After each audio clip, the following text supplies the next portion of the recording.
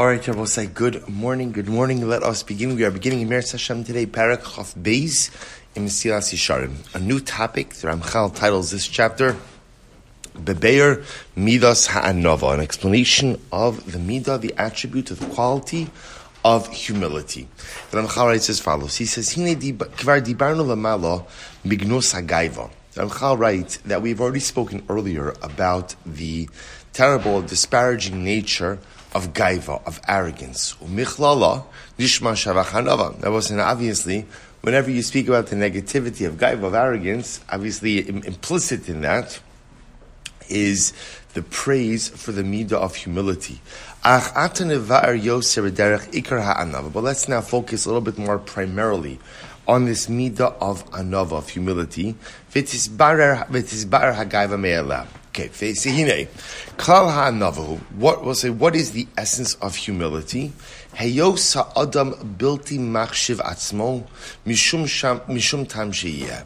So essentially, what the Ramchal defines as the essence of anava, the essence of humility, is that a person doesn't think so highly of himself for any reason. Now, we always have to be careful with this, because anava, humility, doesn't chas v'shalom mean a lack of self-worth, right? And doesn't chas v'shalom mean that a person doesn't recognize his good and positive qualities. But if you look at his lashon over here, is bilti machshiv atzmo. I don't put myself on a pedestal. There's no self-aggrandizement for any particular reason. Now, this is obviously the exact opposite of gaiva, right? Because arrogance, gaiva, is where a person puts themselves on a pedestal for everything. And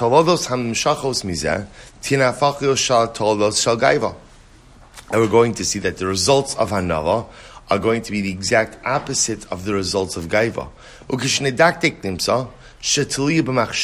And mostly when we get into the weeds, so to speak, we will see that the ability to acquire anava, the ability to acquire humility, is really dependent both on thought as well as on deed. So this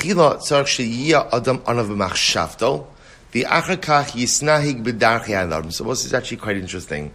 The first step to anava takes place in the realm of cognition, and then transfers into the world of the actional, which is really quite fascinating.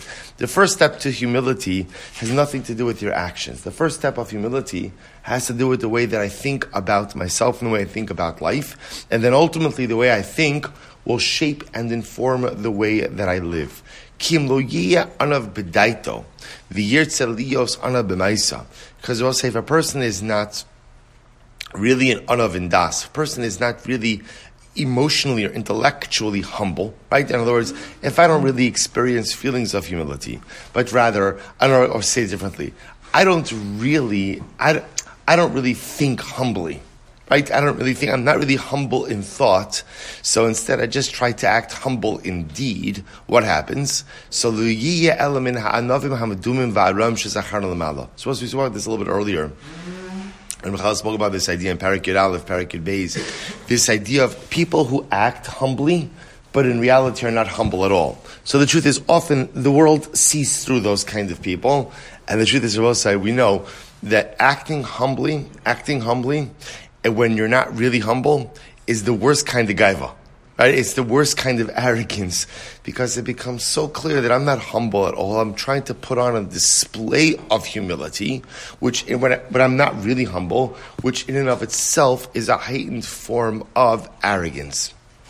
He goes on, he says, so we'll say, what comes out of here is as follows. So first of all, a basic definition of humility is I don't put myself on a pedestal.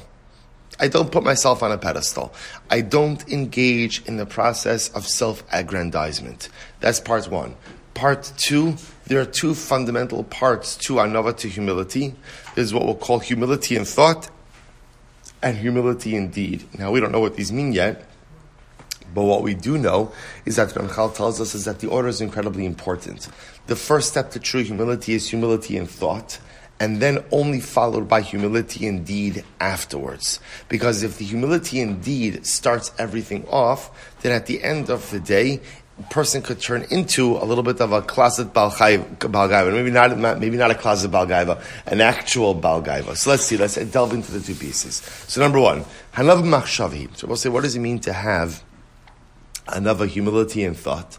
Sheisponin ha'adam v'yis amitz etzlo asher ein hatihila va'kavod ru'uyim lo. So I'll say this is a person who believes that he does not deserve praise and recognition. Right? And I will say, now again, we always have to define these concepts. What does this mean?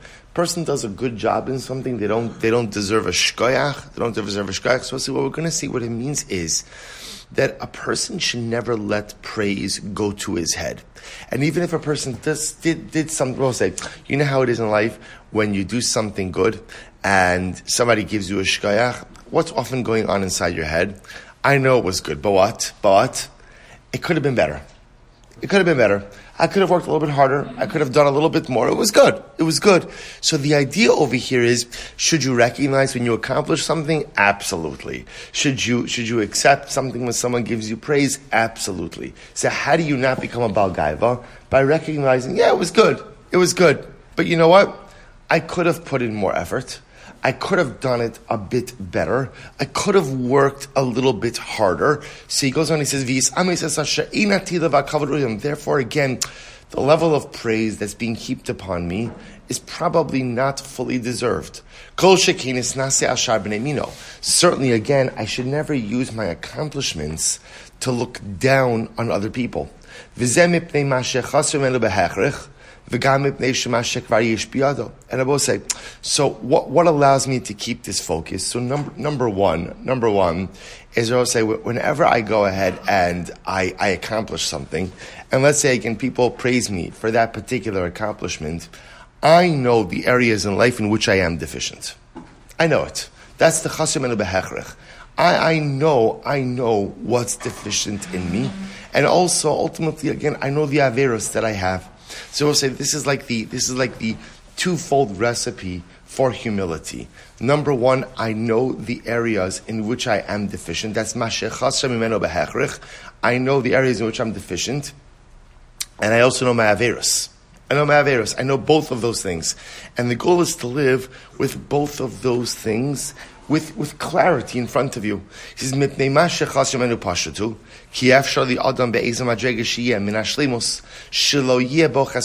So I'll say, this first level, I know where I'm deficient, because there's no person who's not deficient, right? Every person is deficient in some way.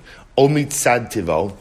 Some of us are deficient because just our innate nature is missing something. Sometimes a person is deficient because of their family. Right? In other words, you can't choose your family. So sometimes, again, I have situations in my family that by definition render me deficient. Again, I want to point out all of these things that he's describing over here. None of this is a result of chait. None of this is a result of sin. These are just de facto realities. So in life, I am deficient for a variety of reasons. Sometimes my nature, there's something that I am missing in life. Or sometimes, even if I'm not actively missing something, there's a deficiency that I have to cope with because of my family. Or sometimes, again, things have happened to me in life that as a result of those things, I am deficient. Or myself, or because of my actions. So we'll say, so now he's kind of transitioning into this chesronos rabim. I have averos. We all have averos that we commit, and what's the result of those averos? The result of those averos are I'm deficient. At least until the point that I rectify them. Right? Once I rectify them, I no longer have to be deficient. But before I rectify them, I absolutely live in a state of ongoing deficiency. Afilu yiyah bal malos. Rabos. So I'm sorry. Omitzad masa. I'm sorry. Or because of my actions, because of my chatoim. She'adam ein ba'aretz. She'adam ein tzadik ba'aretz. Asher ya'aseh tov lo yechtar. We'll say such a profound pasuk from Koheles. For there is no person, no matter how righteous he is, who lives in this world, who has not committed averos. right? Every single person has their averos. Every single person has their deficiencies. Hein kol eila mumin ba'adam she'ina manichin lo makom hisnasus klal. So I'll say, here's what's incredible. So when you think about all of this, these are the things that prevent us from becoming a Baal Gaiva. So I'll say, so play this out. A person has accomplished something, so should you go ahead and recognize your accomplishments? Of course. And should you accept the shkoyach when somebody wants to give you accolades and praise for those accomplishments? Of course. That's what makes a healthy human being. We all like positive reinforcement for the things we do well. But at the end of the day, how do you prevent becoming a Baal Gaiva? We'll say, it's so interesting. You know, the secret to all of this, everything that Ramchal points out, is what we learned in the last parak of his Boninos. Right? It's all contemplation. It's all being a thoughtful person.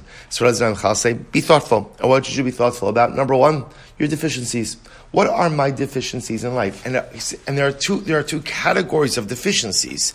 There are what we'll call natural occurring deficiencies, and deficiencies that have nothing to do with me or my choices in life, my family. Sometimes I have certain handicaps because of the family that I have. Sometimes I have certain handicaps because I have some innate predispositions or some innate challenges.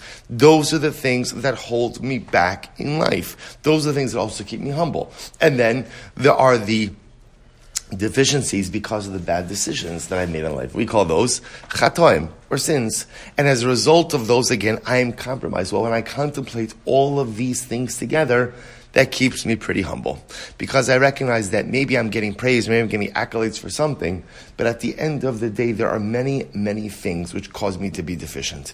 The Ramchal goes on, he says, we'll finish this off, he says, Hein kol eila mumin ba'adam, she'in manichem lo makom hisnasus klal. We'll say, these are all deficiencies in man that prevent them, that when I contemplate them, prevent me from becoming a Baal Gaiva. Filu yeh ba'malas rabos. Even if I'm a person with many accomplishments, right? That person with many milas, nevertheless, but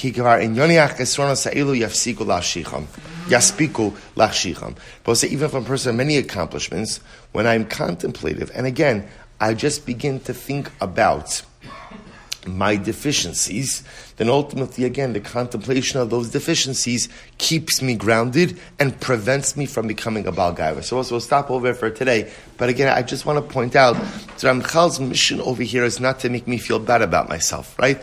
The Ramchal's mission over here is to help me achieve a well-rounded perspective about myself. There's sometimes where Gaiva comes from is where a person is only focusing on the good, only focusing on the accomplishments, and not focusing on the whole picture. Again, should a person celebrate their accomplishments? We can't stress it enough. Yes, of course. But a person also has to maintain a well-rounded perspective on who I am and what I'm not.